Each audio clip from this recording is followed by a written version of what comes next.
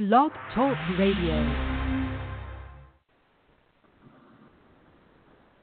Good evening, everyone, and welcome to Undivided, episode number 17, Breaking the Executive Barriers. It is 7 p.m. here on the East Coast, and I'm Frank J. Maduri, your host, and I want to remind you, since I've had some issues playing the Audible show open recently, that all of our shows here on Life Coach Radio Network, including this one, are sponsored and brought to you by Audible.com. That is Audible.com, the world's leader in spoken audio, audiobooks, and for all your spoken audio needs, it's Audible.com. So welcome into the show tonight again. This is Undivided, episode number 17. It is March the 7th, a Wednesday night here in the year 2018, and a snowy and windy one where I sit here in New Jersey.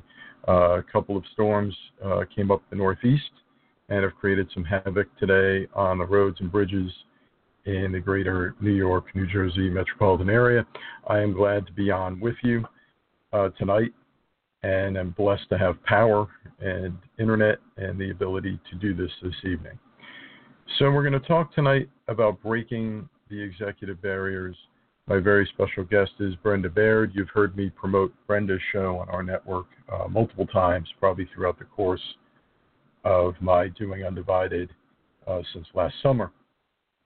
And I'm really blessed that Brenda could be with me this evening on this very important topic where she has a lot of expertise. So I'm going to get Brenda up in a minute. First, women in the workforce amounted in 1978 to about 35% of the workforce. In the year 2015, it's up to 46% of the workforce. However, only 16% of CEOs are female.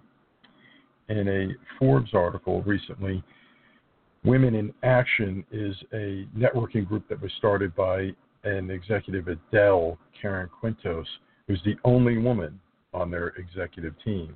It brought to light that only 53% of tech companies have females in C-level jobs.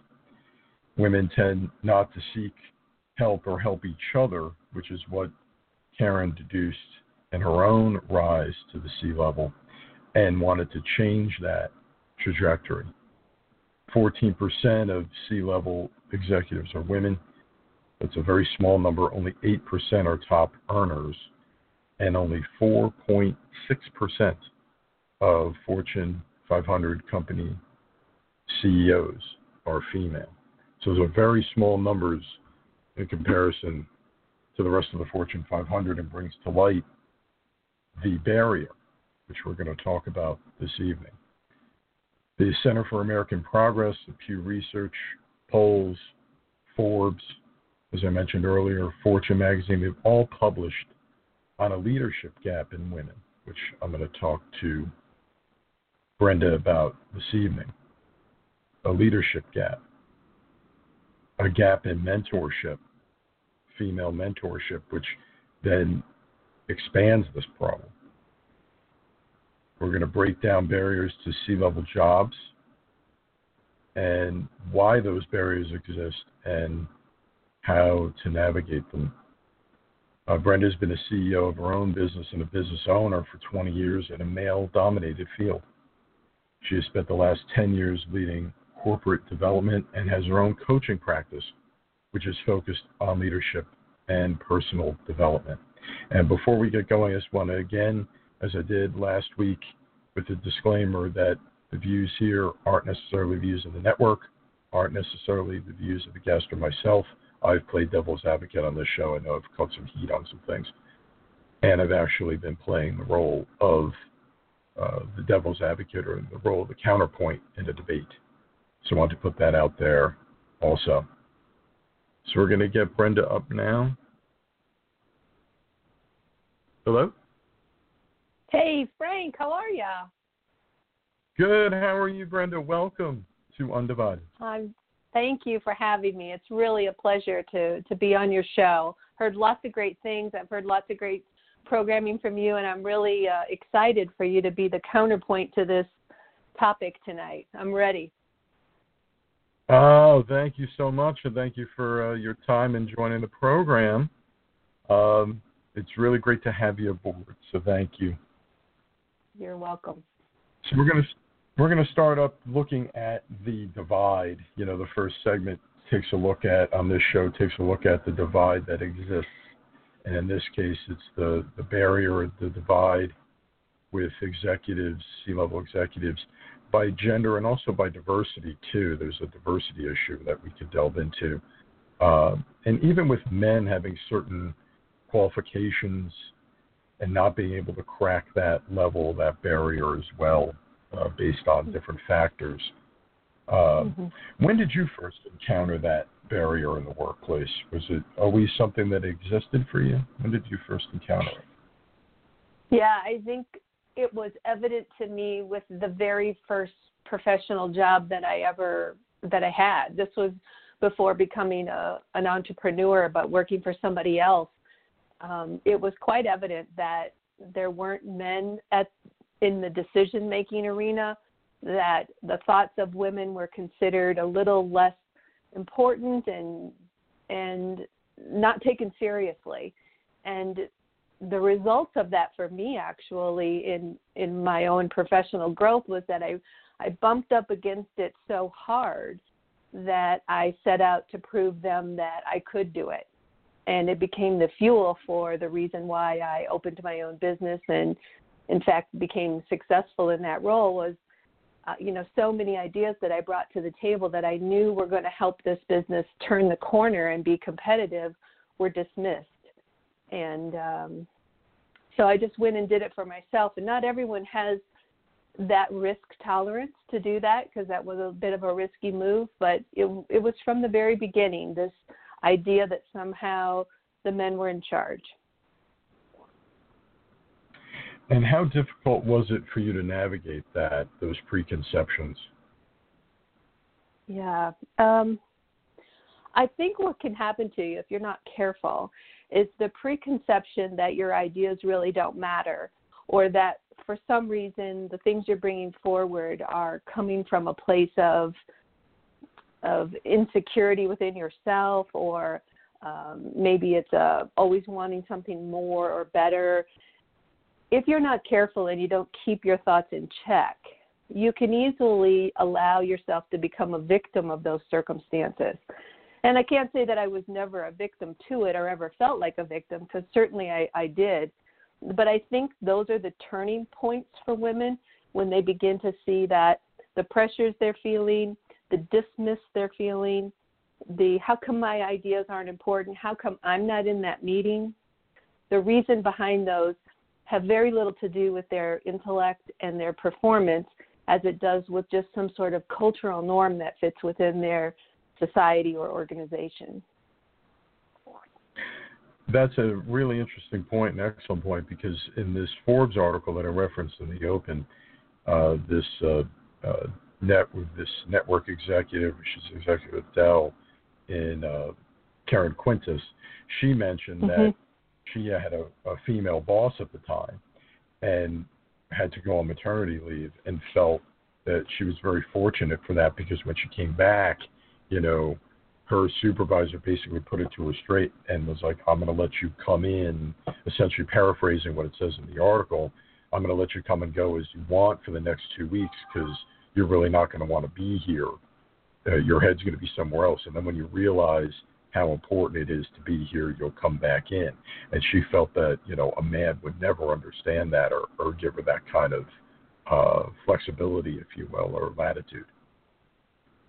Yeah, well, I'm hoping that we're really in a place of revolution, and that there will very soon be a day when the raising of children and the running of family is a combined effort, both male and female, so that the day comes when there's a child born and a maternity leave accommodation is required, that both the male and the female, the mom and the dad, have equal consideration to what does it mean to have a child, what are the health concerns, the stability of the family, and how does that actually connect back to the culture, the team morale, the values of the business itself. And so it becomes less about that that a woman has given birth and more about that a family is having a child and what is the impact on that, on the people.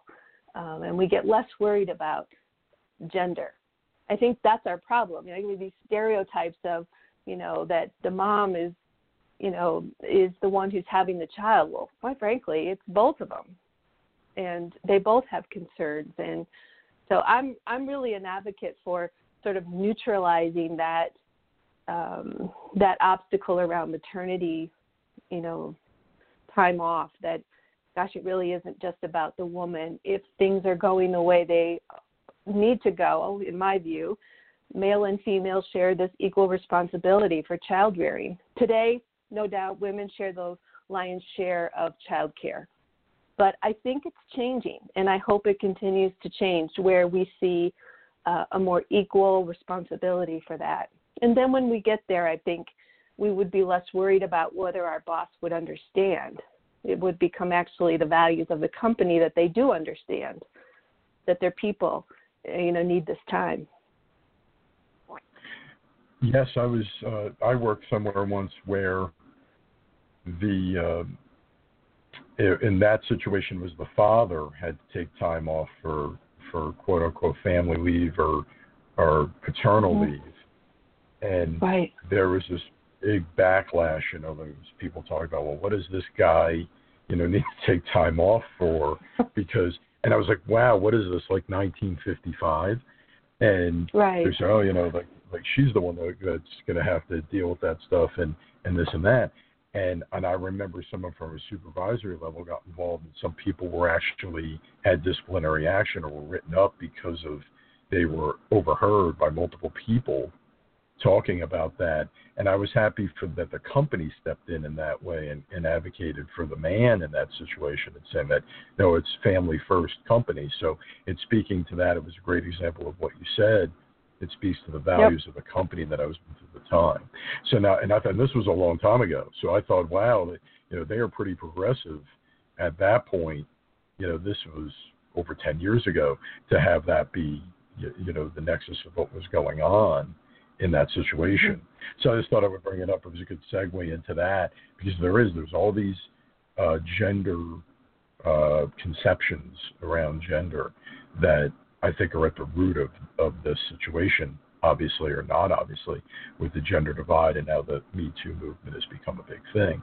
But this woman in the Forbes article talked about, instead of talking about work-life balance, it should be work-life harmony, and that those two things should coexist in some kind of harmony. So, which that also speaks to what you were saying as well, which I thought was very interesting. And I'm hoping that we progress in that way. A friend of mine's son, he just had his first grandchild. It was his son and daughter-in-law, and his son was home for 3 weeks because she had to have emergency surgery during the birth. So I thought that was really neat of his company. He was home for 3 or 4 weeks before he went back to work. Interesting how we're making some progress in that way. Yeah, I think we are. And I think it's going to take both the male and female perspective to come together and understand these places where gender isn't as important as it used to be. Who's raising the child, who's caring for the child. If they can both care for the child, I think. And I really think for women who feel like they're the nurturers and the caregivers, we certainly are. That is part of what it means to also be a female leader, are the things that we bring to it as a female. But we also have to understand that men who are fathers also can raise and nurture and care for a child as well. And so there's a couple of barriers there we have to break through. But tonight, I know, is about barriers to leadership in women, and certainly is a passionate topic for me, having lived it and experienced it. And when I look at some of the statistics, I know you read off several of those at the beginning. There's a few of them that just stand out to really give evidence to the problem. And one of those that you didn't mention, along with how many females are in these roles, is the fact that female college graduates have outnumbered males for decades. So there's more females going to college and getting educated and it isn't representative of their opportunity for advancement in the workplace. It's just interesting facts to point. me. Yeah, that is. And we're going to jump into that in a moment. We're at 7:15 already, 15-minute break here. We'll be back in a moment on Undivided episode 17. I'm your host, Frank Chamaduri. Brenda Baird along with me tonight. We'll be back to the discussion in a moment. Quick announcement for you guys. Paul Garwood's series, Push Through. That's Paul Garwood, Push Through. 8 p.m. on March 11th. That's a Sunday night, 8 p.m. Eastern, over on the Life Coach chat channel. That's Paul Garwood Show, Push Through. It's all about people that have overcome mental illness, emotional illnesses, emotional trauma, other traumatic events in their lives, and concurrent situations that have kind of combined to bring them down, whether it's loss of a family member, loss of a job, divorce, all at the same time. They're really inspiring stories. He has some great guests. So his next show will be March 11th. It's a Sunday night at 8 p.m. Eastern over on the Life Coach chat channel. And just a quick announcement here, Catholic Charities, 800-919-9338 and www.salvationarmyus.org. Give from the heart, if you can, to help those who are in need. And we're back here on Undivided episode number 17, Breaking the Executive Barriers. Thank you, Brenda, for mentioning that. That's a really interesting statistic as we jump back in, that there's so many more women going and getting the education, but there's so few opportunities for them. What is it going to take to change that trajectory? Yeah. I really think that it will be the culture of organizations who actually take a look at their succession planning. And what I mean by that is, every year, sometimes every quarter, every half a year, large organizations typically will walk through their talent with an HR representative and their high-level executives and managers. They'll take a look at talent in the workplace and identify what they think are the up-and-coming leaders or high potentials, as they're called in the organization. Typically, in those succession planning meetings, a male will be evaluated on his potential, and a female will be evaluated on what she has already achieved or what results has she already gotten. And it's two fundamentally different mechanisms in which to identify high potential talent. And so right there begins the discrepancy when you think that the workplace is almost 50-50. The percentages, vary a little bit between more men or more women. But if you imagine that there are 50-50 and the women are more educated typically than the men who are coming in at an entry-level position, why then is it that when we start to see succession plans built, we see that males are mostly put into those high potential roles? And so I think that that's where it will have to begin. It's going to have to be some sort of a switch in, and I challenge corporations to do this, to put the equal burden of proof on results for both male and female, and how that will become the decision-making factor in promotion. I think that's the first step. Makes sense, from where I sit. And thank you for taking a step back and explaining succession planning for listeners that may not understand what it is. And it was very succinct too. You have to break the cycle at some point. It's like any other societal construct I've tackled on this show. At some point, that cycle has to be changed. We have to try and at least create a diverted path for it to walk down that road. And that makes a lot of sense, because if you start, it's like a top-down approach, because there is a vacuum in those jobs too. That's going to help, I think, level the playing field, which is what we're trying to achieve. Some people would say that we've made progress there, right? With more women are working, like you had mentioned, but there is a gap in women-owned small businesses, which just speaks to another thing that you're familiar with. Women in board positions There was a UC Davis study, I don't know if you saw it, you know, of the 400 largest California-based corporations, only 9% of the board seats were female. That's incredible. Right. And then also, you know, the C-level positions. Is that the root of why this is happening? You know, is it strictly identifying talent and having that mechanism that's kind of that unfair mechanism of comparing them, generally speaking, for the most part, across corporations? Or is there something else driving this? Yeah, I think that one of the drivers for board positions and business ownership really runs down a couple of different paths for me. So the first one is other females who are in leadership roles need to do a better job of reaching out and supporting other females who desire to do maybe something similar to what they're doing and help be their mentors. Women are not good at doing this. Women are not good at building them up and bringing them along with them, connecting them into places where they need to be seen and observed, and just providing them with that overall connection and advocate for their career development. That needs to be a step up in that. And then from the female perspective, one of the things that I have observed in my time, you know, in leadership roles is that women need to lead like women.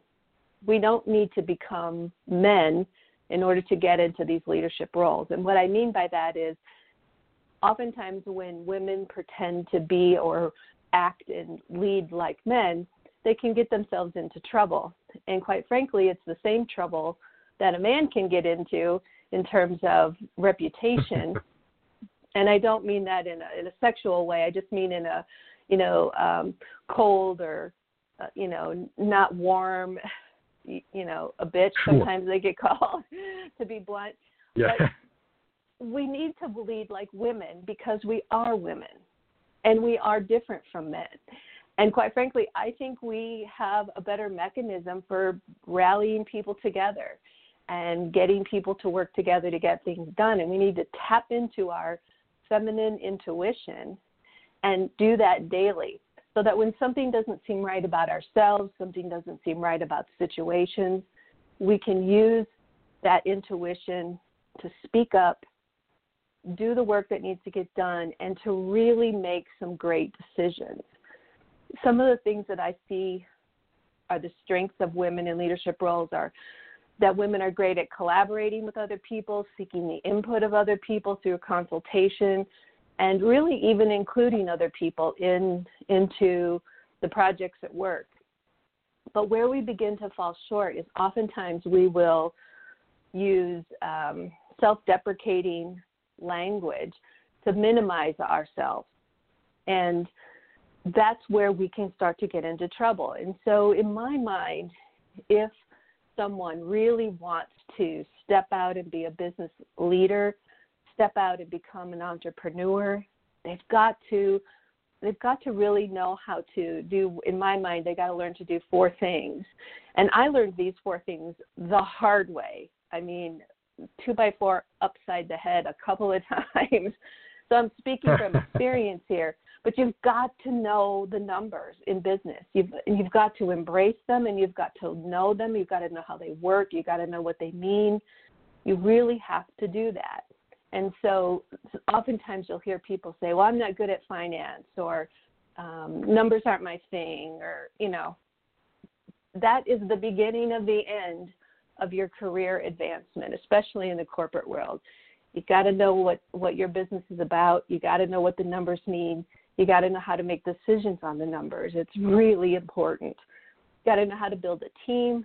You got to know how to celebrate. And you've got to know how to nurture yourself. And if you can tackle those 4 things as you step into a leadership role, I think you'll be pretty successful. And just remember to lead like a woman and use your intuition, and don't try to be something that you're not. I think every report I've ever seen on, so every report I've ever seen on women leadership is that women lack the support and authority in order to make the advancement. And I think we have to take ownership of that, and we have to really look at how we behave, how we show up, and how we, learn to manage the businesses that we're in so that we can be advanced. Because we're smart and we're educated, we got great ideas, and we have that feminine intuition, and you put all that together and you've got a powerhouse. Absolutely. Audible.com sponsors our show, just a reminder, and I will open the phones in about 5 minutes.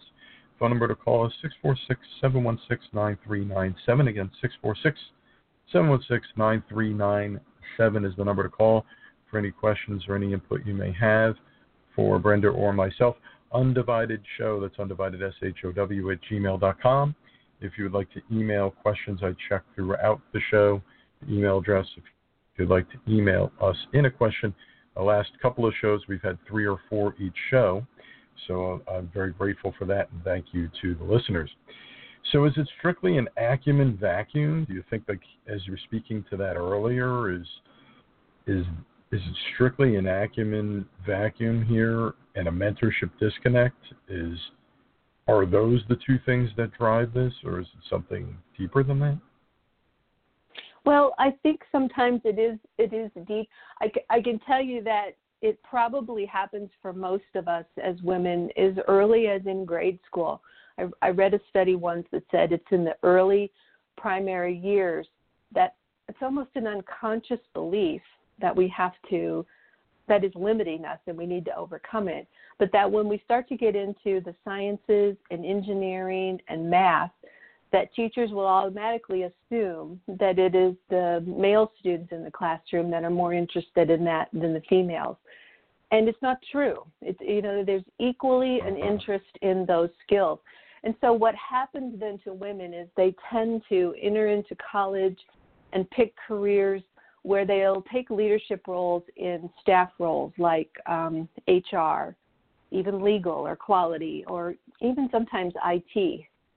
And by contrast, if you were to look at their male counterparts, they're often coming out of places where there's some sort of profit and loss responsibility or some core operation responsibility. And so those two, P&L responsibility and core operations, those are the open doors to getting to the C-suite. And so, when's the last time you heard of any global CEO coming out of an HR department? They don't. Doesn't mean that That's true. They don't. And it doesn't mean that the chief human officer is less intelligent or less capable. It just means that that's just not where organizations and society looks for people to lead large organizations. So, it's a little bit about that. Also, some things that I've read and I've also experienced it myself, that the stress for women in career is greater than what it is for men.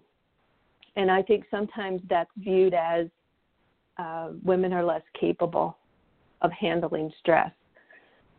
It was so funny, Frank. I just watched the movie on Billie Jean King last month, I think it was, and that was in the 70s.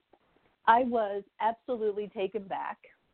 This would have been the time when I was growing up as a teenager, to hear what they were saying on national TV about she couldn't handle the stress of the game, that she was a woman in a woman's place, in the bedroom and in the kitchen, and she can't handle the stress of a big game like this. And I was like, wow, that was really happening. It was coming out of ABC sports anchors who were saying these things as they were evaluating the game. And so those kinds of messages, it just tees you up, right? It tees you up to know that I could put a whole bunch of effort into this thing called my career, and I can't win it.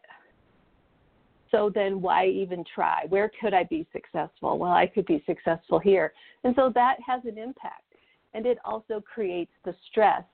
It's an undue, disproportionate amount of stress when you think of the opportunities that aren't always available to women, how women can work really hard, achieve great results, and still not get that pat on the back or that call to the table to have discussions on strategic decisions.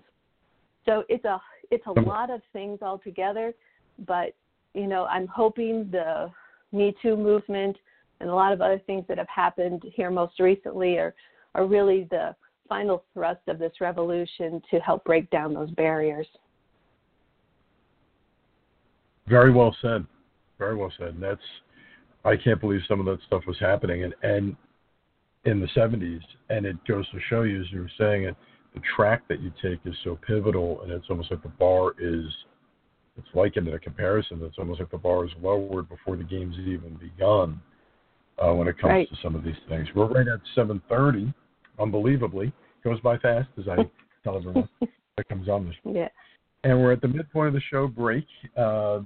Thank you very much again, Brenda, for being on. We're going to take a quick break here from Undivided. We'll be back in a moment to talk more about breaking the executive barriers and segue the show into our next segment. But first, Trina Ramsey has a solo show coming your way. That's Trina Ramsey, 7 p.m. Eastern on Tuesday, March the 13th. Also on the Life Coach chat channel. Trina has had a long-running show that I will promote later called Sisters of the Diaspora that she runs as almost like a panel type of show. She also does solo programming. This will be a solo show where she tackles a lot of issues around harmony and diversity and peace. And so her next show is coming up. Again, that's 7 p.m. Eastern, Tuesday, March the 13th on the Life Coach chat channel. And a reminder, www.samaritanspurse.org. They do a lot of work in Latin America and the Caribbean.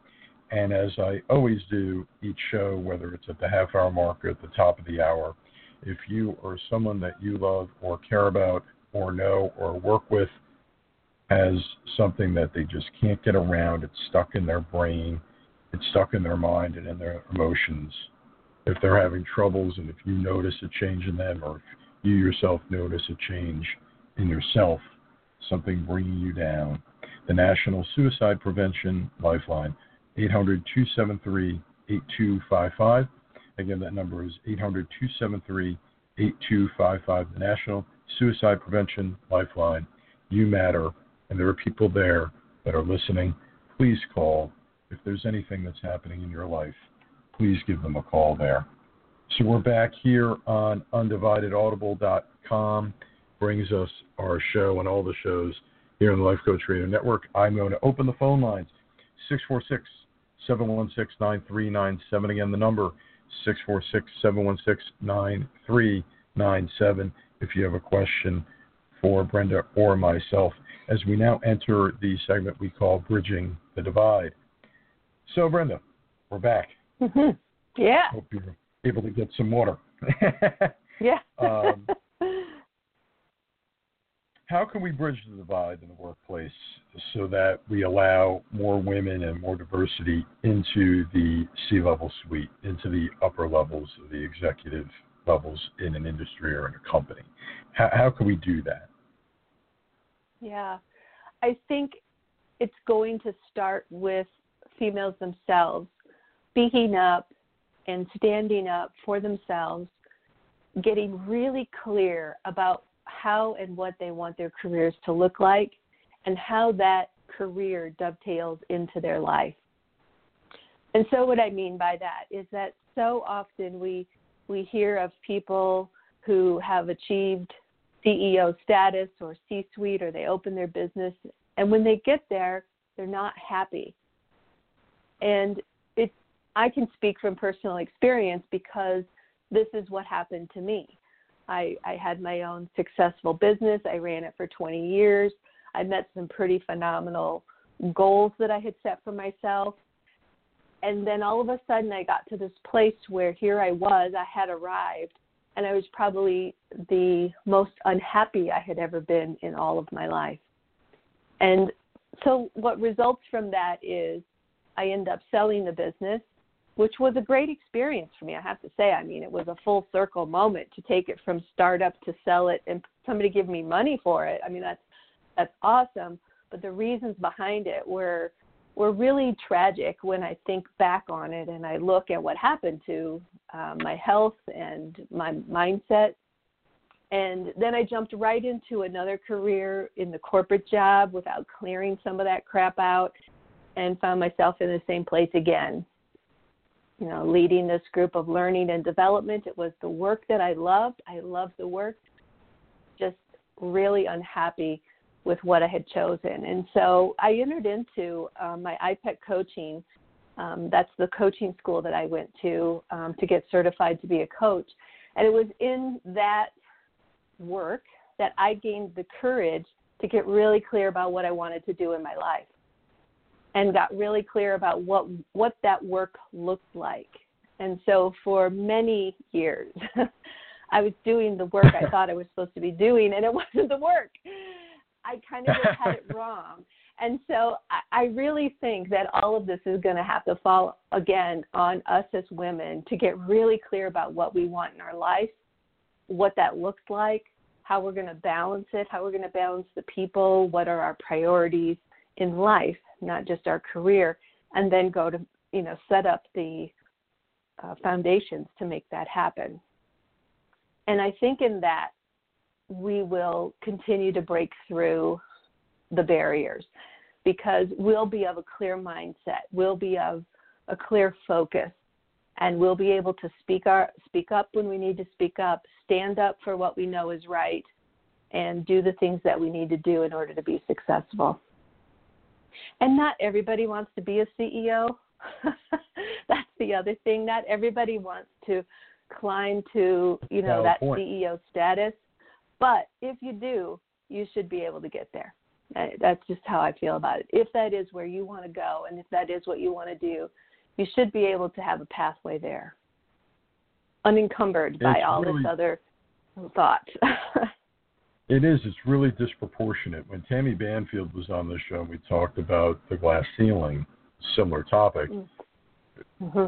Some similar things came about, and we were talking about how women are perceived in the workplace versus men. So like if a woman did action X and a man did action X, the woman would be perceived as bossy and the man would be perceived as assertive. And to a large degree, it's true. I've seen it play out. So there's this, or as you mentioned before, there's the other word, they could be saying that she's that way. About something. And the man will be, he's a take charge kind of guy. So just right. there, that perception is bringing down the entire situation, let's say, because until some of those gender norms start to change, because then the devil's advocate, because again, I caught some heat in that episode. I'll probably catch some heat in this one too. And I had said to her at one point, at the end of this show, I'm going to feel bad for being a guy. But, I have a different way of thinking about these things. But to play devil's advocate, I've been with people in a room. I've been in a room with all men, and they're like, some of the stuff is overblown. Like how we do the voice.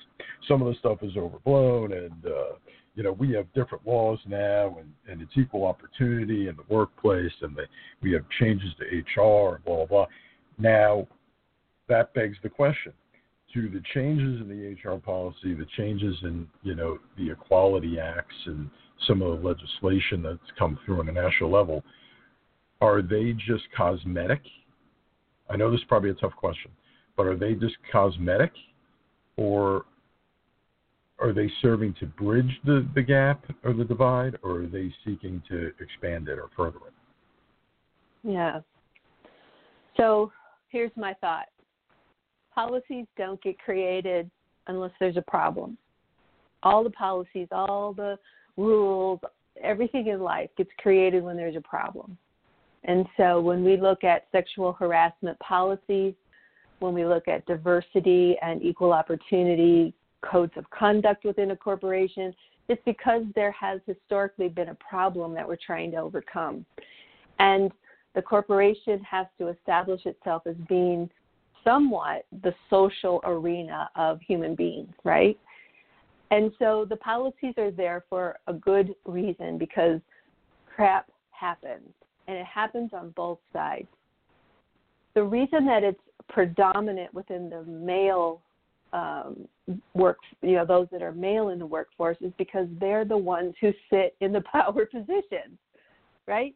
So if we didn't have this diversity, this disproportionate of male-female in leadership roles, we wouldn't see it as a male problem.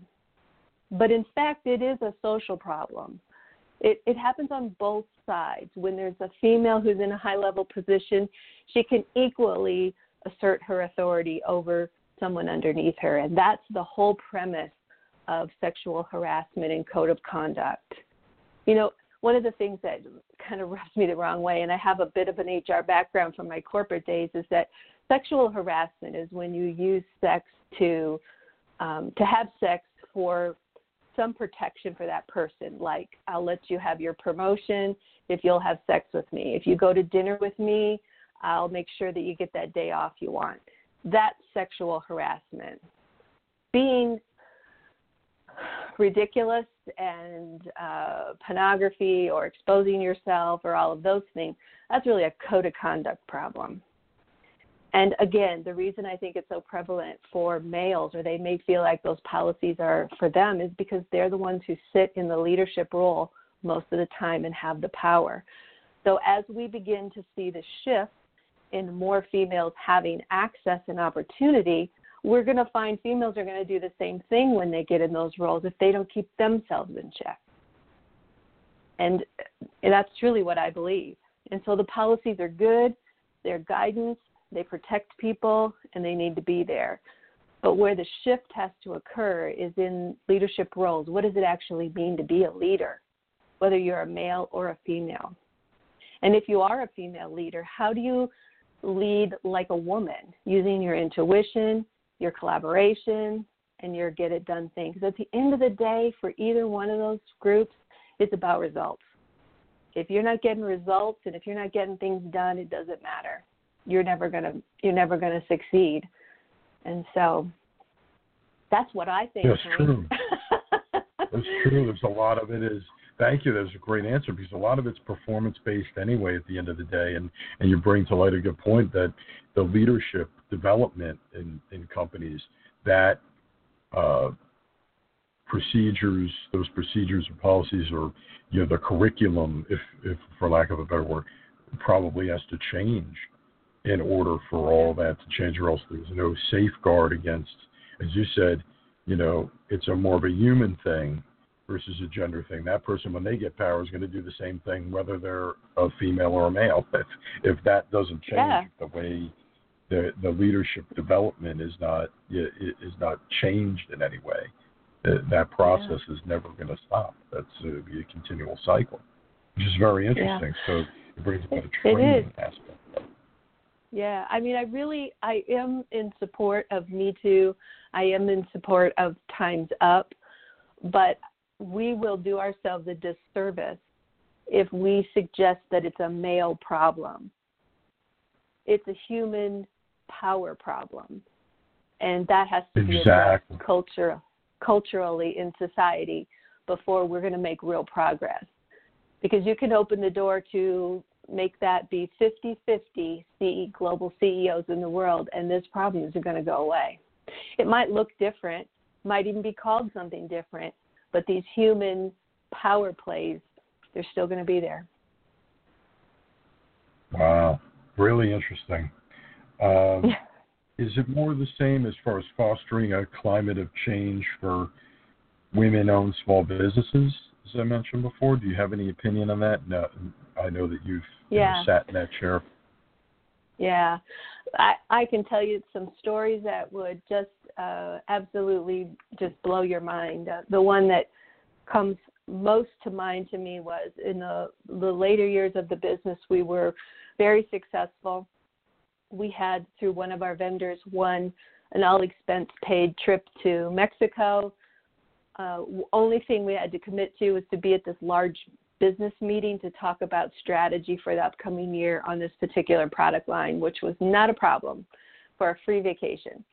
And it came the day of the meeting, and the president of the company who sold us the product came to me and said, I need you to do me a favor. And I said, well, what is that? He said, I need you to go shopping with the other wives, and could your husband come to the meeting, and, then he could update you later? And I said, well, he could, but he won't. I'm the president of the company. I'm the one who runs the company. He's welcome to come with me if you'd like him with me. I mean, I'll ask him if he wants to come, but I'll be in the meeting because that's where I need to be. And I was in the meeting, but it was icy. And so those are the realistics of the world. And I think, again, what it's going to take is women to stand up, know what's right, speak up when something's wrong, hold your ground and perform. And, I was highly respected. It was an uncomfortable meeting, but we worked through it, and we continued to sell, and we continued to win vacations, and they never asked that of me again. So if I would have become submissive and said, oh, well, of course, I wouldn't want to offend anybody, and, I don't know about the numbers anyway, so I'll just let Tom go in my place. If I would have done that, I would have lost all credibility with everyone in the room.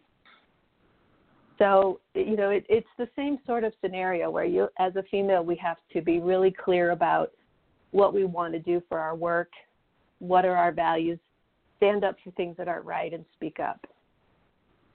And then perform. Absolutely. Wow. Do what you need to do, yeah. That story did make my head spin. Wow. It did. It really did. It's mind-boggling, some of the stuff that I hear goes on. It really is. And maybe the future is some of these, like this situation I mentioned before, Dell with this Women in Action networking group. Maybe that's the future as far as for women to start some kind of mentorship track for each other. Maybe those types of networking groups could be the future, especially at some of these larger corporations as we move forward. That could be a way of doing that. I always like to circle back to coaching. You had mentioned it before. I also went through the program at IPEC as well. I always like to circle that back as we are, Life Coach Radio Network. And what is the role of coaching here in this divide and this gap? And what role can it play? How can it help? I know you've had your own practice for a while and have been working in different areas. What's your experience on that, and what do you think the role of coaching and how it can be used here? Yeah. So I think that using a coaching approach at work is great for all leaders to learn that. It's the next step in evolution in a leader's development, is to approach the workplace as if they're coaching other people to grow and develop and rise up with them. And so from a female perspective and how coaching can be used in helping to bridge this gap is that those of us who have been in leadership roles need to coach those at lower levels in the organization who aspire to do the same. Coach them on how to get their mind straight. Coach them on how to get really clear about what they want from their life and their career, and just help bring them along with us. It doesn't do any good for us to achieve this place at the top and not to bring someone along with us. And I even think sometimes it's even coaching, male folks that you see really have an opportunity to grow in the company too, but to just look at them the same and judge their potential on the things that you see equally about both of them. So, yeah, it's been fun being a leadership coach. It really has. That is the work I was destined to do. And what I learned from IPEC is that I'm so grateful for these decades of, even though it felt bad and stressful and burned out in the moment, it has brought me all these experiences to today so that I get where the leaders are coming from and I get what got them there because I was there too. And so I'm having a lot of fun. Thank you for sharing that. That's excellent. do you think it's more a role for outside coaching? Like, do you think this is something where corporations will hire outside coaches or bring in coaches to work in-house focused on leadership development and some of the issues wrapped around male, female, gender-based situations?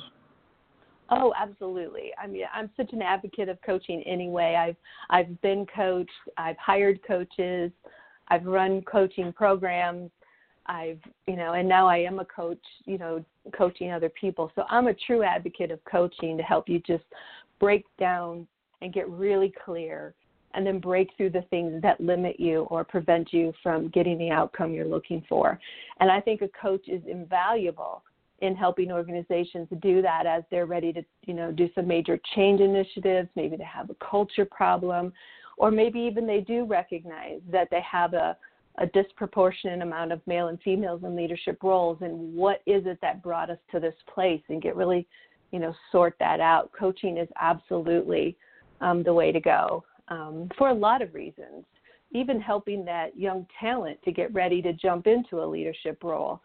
I sure wished I would have had coaching in those early days of my career. But then once the coach is there and has worked it and walks out, they're really not a part of the organization. So actually developing your leaders to approach their management style from a coaching perspective, I think will go miles and miles in helping to turn this thing around. That is a very viable point, because I've seen that at a couple of companies that are like Fortune 50 level, where they're starting to use different coaching methods that we learned at IPAC, and they just call it a different type of name. And they're doing it top down, saying, hey, leaders do this with your subordinates, and then trickle down to sales development, do this with your sales teams, and then team leaders do this with your team members. So it's this trickle down effect that's starting from the corporate level down, which is really interesting. It's focused more on the positives, which is what's so great about it. It's what you did right, not what you missed. And then it's, okay, how are we going to take your strengths that you have in this area and apply them to an area where you may have an area of opportunity to grow? So it's a really positive conversation, other than when I've been in certain companies and involved with certain companies, their coaching was, well, you missed here, and there.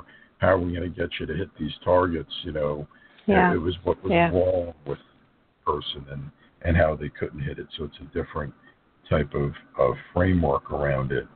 It's very interesting, the role of coaching. Do you have any opinion on, before we transition into our last segment of the show, do you have any opinion in this, how we bridge this divide for different diversity avenues, so people of different ethnicity, diversity, and how they could be brought into the C-level? Yeah. Oh, I can't imagine put that on top of being a woman, and then add the added complexity of minority onto that, the challenges and what that actually feels like. I don't think anybody really knows what that is. And I saw in the 80s, I saw this Oprah show once, Frank, where this woman came on and she began to tell the audience that brown-eyed people were smarter than blue-eyed people. And she had all the evidence to support it. And it so reminds me of coaching, right? How we give ourselves the evidence to, this is why these things happen to me. Here's my evidence for why that's true. And we buy into it, and next thing you know, it becomes our value system when really it's not. Our belief system when really it's not. And Oprah had set it up so that the room had been divided. If you had brown eyes, you got one color card. If you had blue eyes, you got another color card. The audience didn't know about it. But what happens is they get segregated, and the brown eyes are on one side, the blue-green eyes are on the other side. And this woman begins to do this, and what you see happen in the social think is that the brown-eyed people begin to then cite evidence of how they're smarter and cite evidence of how blue-eyed people are different and they're not as good, and they begin to fight.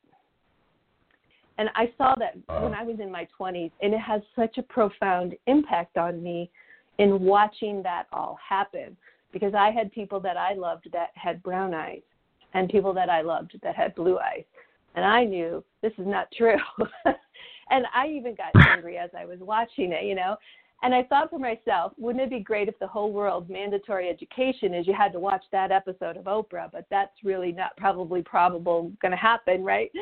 But what I learned from it is that when we segregate ourselves away from things that are different from us, we begin to believe that there's a difference between us that may not be true. And I think that's what's happened in society. We just, things are different, whether you're gay, you're black, you're brown, male or female. We have all these preconceived notions because we haven't had enough integration of these things into our life.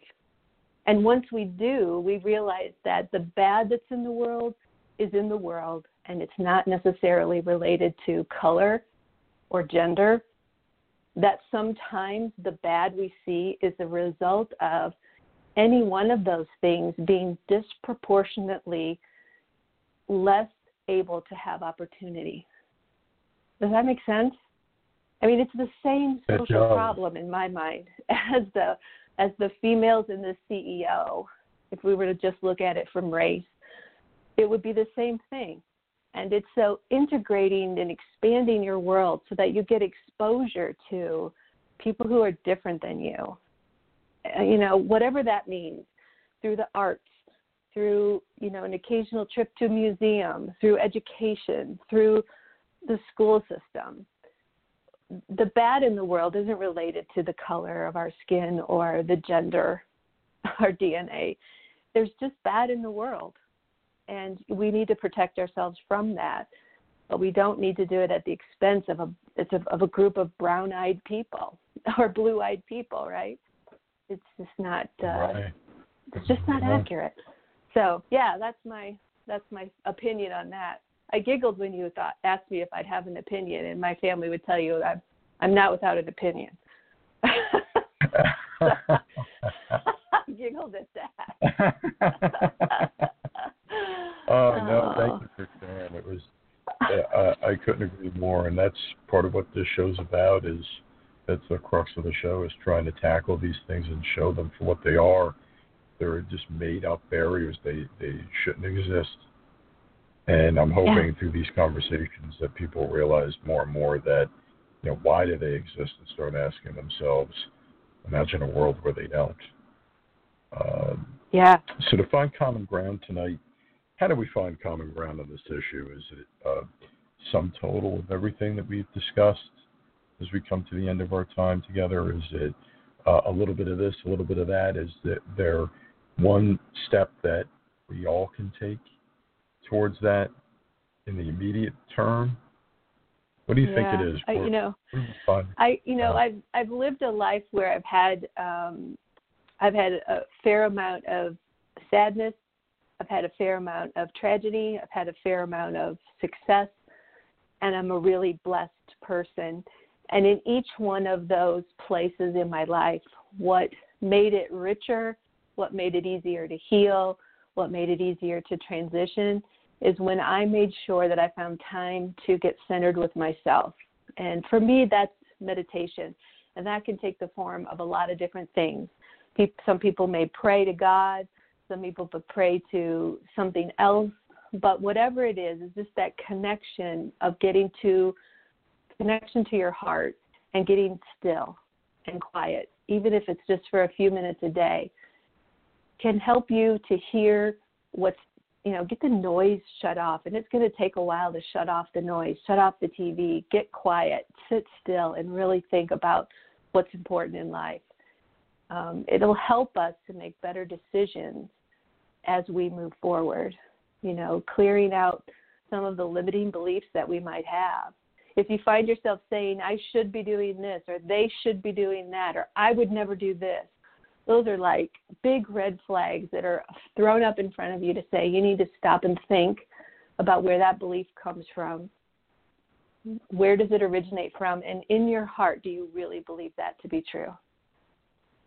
Some people, they may still believe it to be true, but I think for most of us, we would find that we would find a little more tolerance and a little more compassion and a little more understanding.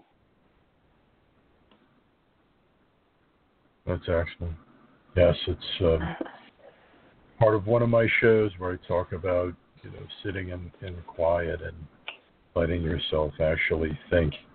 The show I did about healing, that was the main part of what you just hit on is, that's why people feel that they can't heal.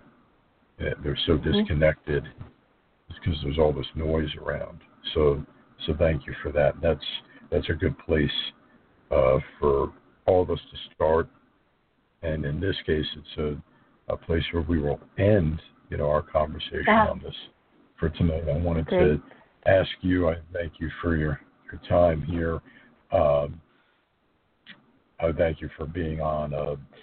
I wanted to ask you, though, about some of the things you had going on, if you had a minute or two, and then I'm going to promote some of the shows before we sign off about Kickstart Your Edge, and some of these other things you have going on, your podcasts and everything. Yeah. So I have had the really great opportunity to be associated with the Kickstart Your Edge group. And it actually came from one of the founders. Jen Barley was my coach instructor, and she had her own private practice, and her partner Karen also had a private practice. And then together they came to create this thing called Kickstart Your Edge to help coaches. And I've followed them for a good long time, and they are high energy, down and out, just right to the point. And they have literally, I say this all the time, they've just made me a better coach. And they are now moving to create a program for training leadership coaches in the corporate environment. And it's called Get Real Coach Training Program. Let me pull this up so I say it correct. It's the Get Real Leadership and Corporate Coach Training Program. And that's going to kick off in April.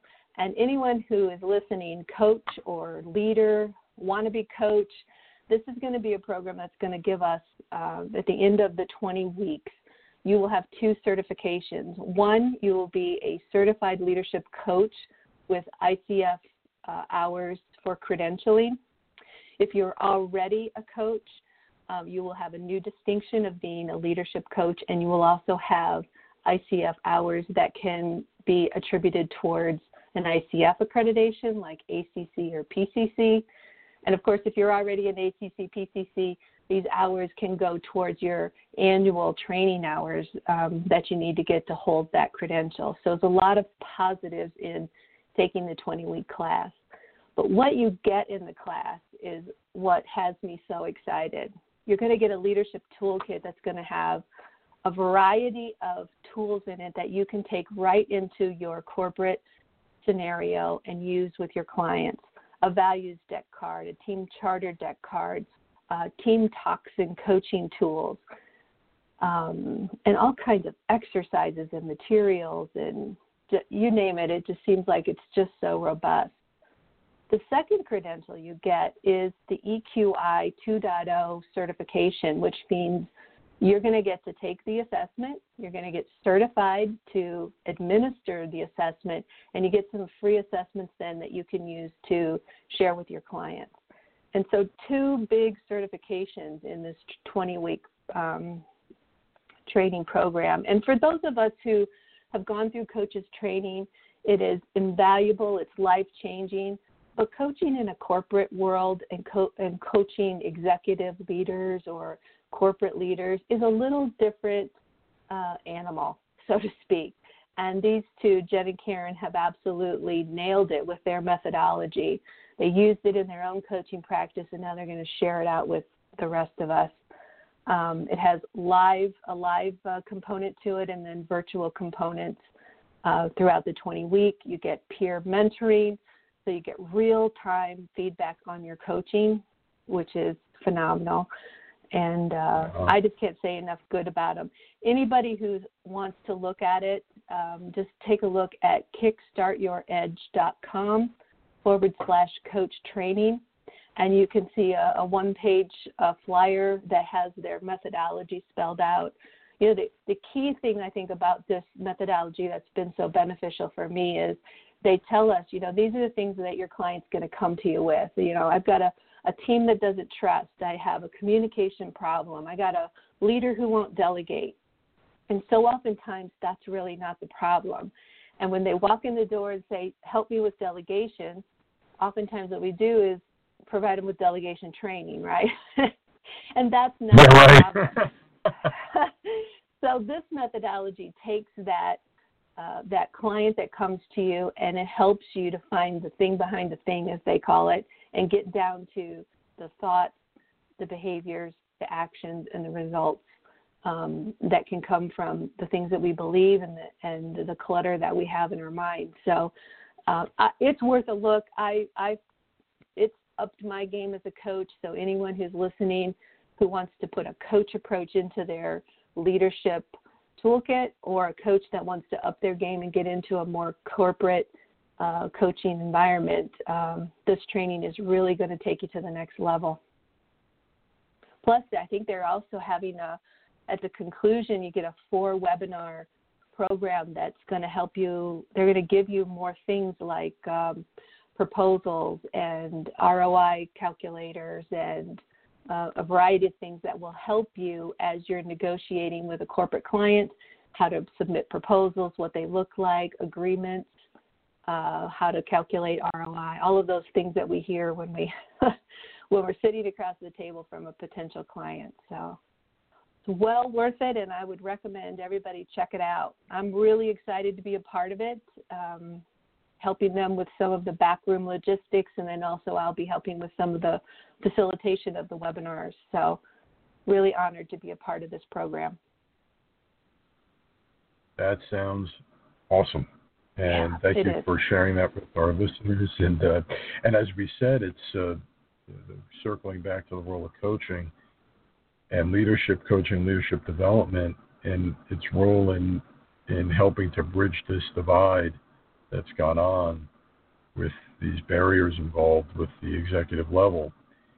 This could be really instrumental, this program could be really instrumental in helping us to all find common ground and to live undivided, not only here but in our workplaces, and to make yourself a better person and a more positive force within your own world and the people that you touch.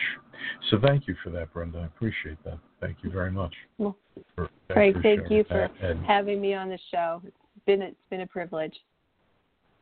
Thank you so much for coming on and sharing your expertise. It was great to have you. Couple of show promotions here before we sign off for the night.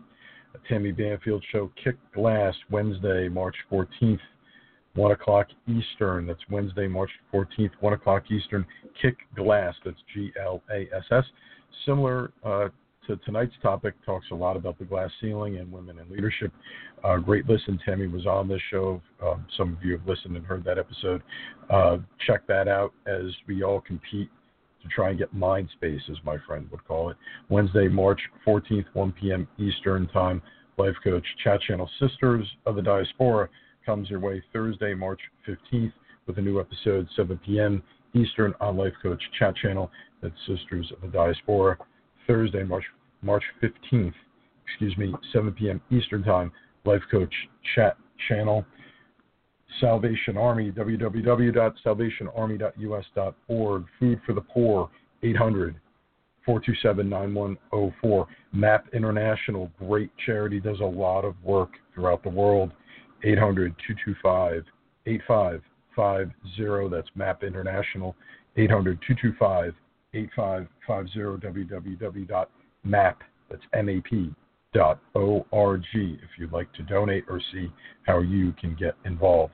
And my next show, as this one concludes, my next show is March the 21st. It's 2 weeks from tonight, 7 p.m. Eastern. Marla Goldberg from the Marla and Jen Show. Marla Goldberg will be my special guest, and we're still hashing out the idea and the topics exactly because she's been away for a few weeks coaching on a cruise ship. So I'm sure we're going to cover that tough duty down in the Caribbean for Marla. That's what she was doing. So she just got in yesterday. Can you believe it?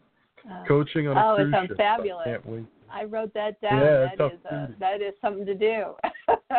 I said, how do you land this gig? We talked on the phone a few weeks ago. So we'll get into. I'm definitely going to be giving her a ribbing on that. So we're going to talk about that as well. So I'll be listening because I want to know how to do that too. Oh, excellent. Excellent. Thank you. It was so great having you on, Brenda. I really appreciate it. Thank you again. It's been great having you on. Frank. It's a great show. Thanks a lot. Thank you so much. And this has been Undivided episode 17, Breaking the Executive Barriers. My thanks again to Brenda Barrett, my special guest co-host. It's blessed to have her on. Thank you to the listeners. Thank you to all for listening. And until I see you again, be blessed and be well.